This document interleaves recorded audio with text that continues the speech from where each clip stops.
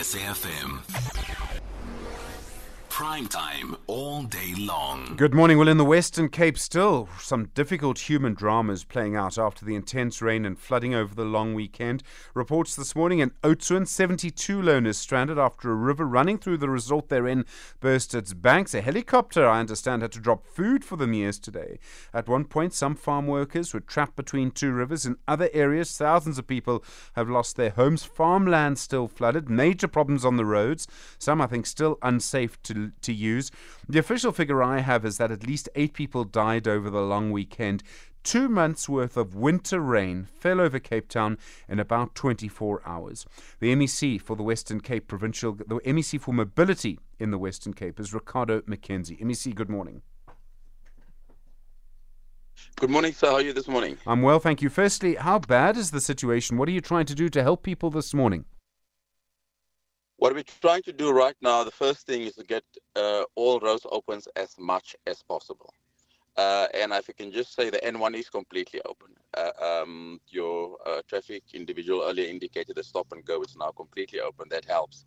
The N2 up to Botterville with the detours as well. The first thing we need to do is to get the roads open, because once you get the roads open, you're able to get resources, food, to people. Children can go to school, trucks can get in there with food, NGOs can access. That is the first thing we're trying to do, but we're trying to do so under conditions, as you can imagine, it's extremely difficult.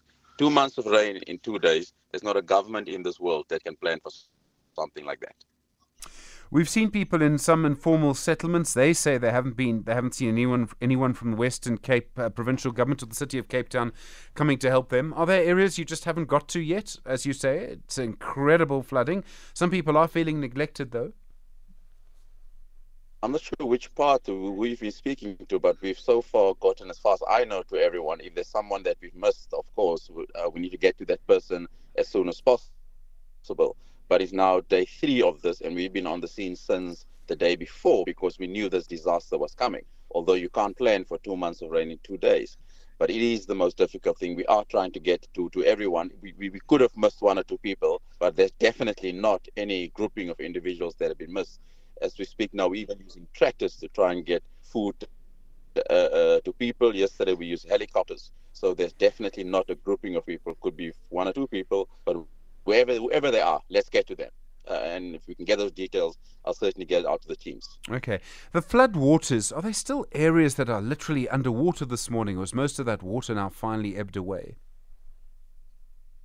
There are still area. Unfortunately, Stephen, as you can imagine, it is a massive amount of rain and massive amount of water.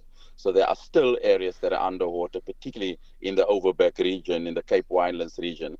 And it's difficult for emergency services, particularly, for example, Eskom. The engineers are saying, they can't get to the substations because they are underwater. And you don't want to risk the lives of those engineers because there's no one, if anything happens, then there's no one to come and fix those substations.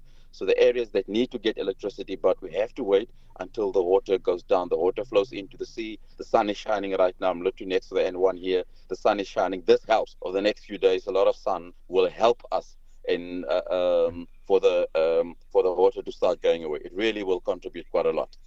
You talk about getting food and aid to people. A lot of people also will need some sort of accommodation. You can provide that for a while, but probably not permanently. How difficult is that going to be for people there? That has been difficult, but I must say people has come to the party. I mean, school halls have now been used. Churches has been moved. In Robertson, and I have to thank the Robertson Tourism. They were fantastic, opening up a 24-hour line and getting people there. Grabouw halls are being used. So where local communities could not get accommodation, where people were stuck coming into Cape Town, those who were accommodated, people were parked into parking bays. Additional traffic was parked there to assist them where they can, given this unprecedented amount of rain. MEC, thank you very much indeed. The MEC for Mobility in the Western Cape, Ricardo Mackenzie, and of course more coverage to come through the day on the aftermath of that, just the most tremendous flooding in the Western Cape. 13 after 7.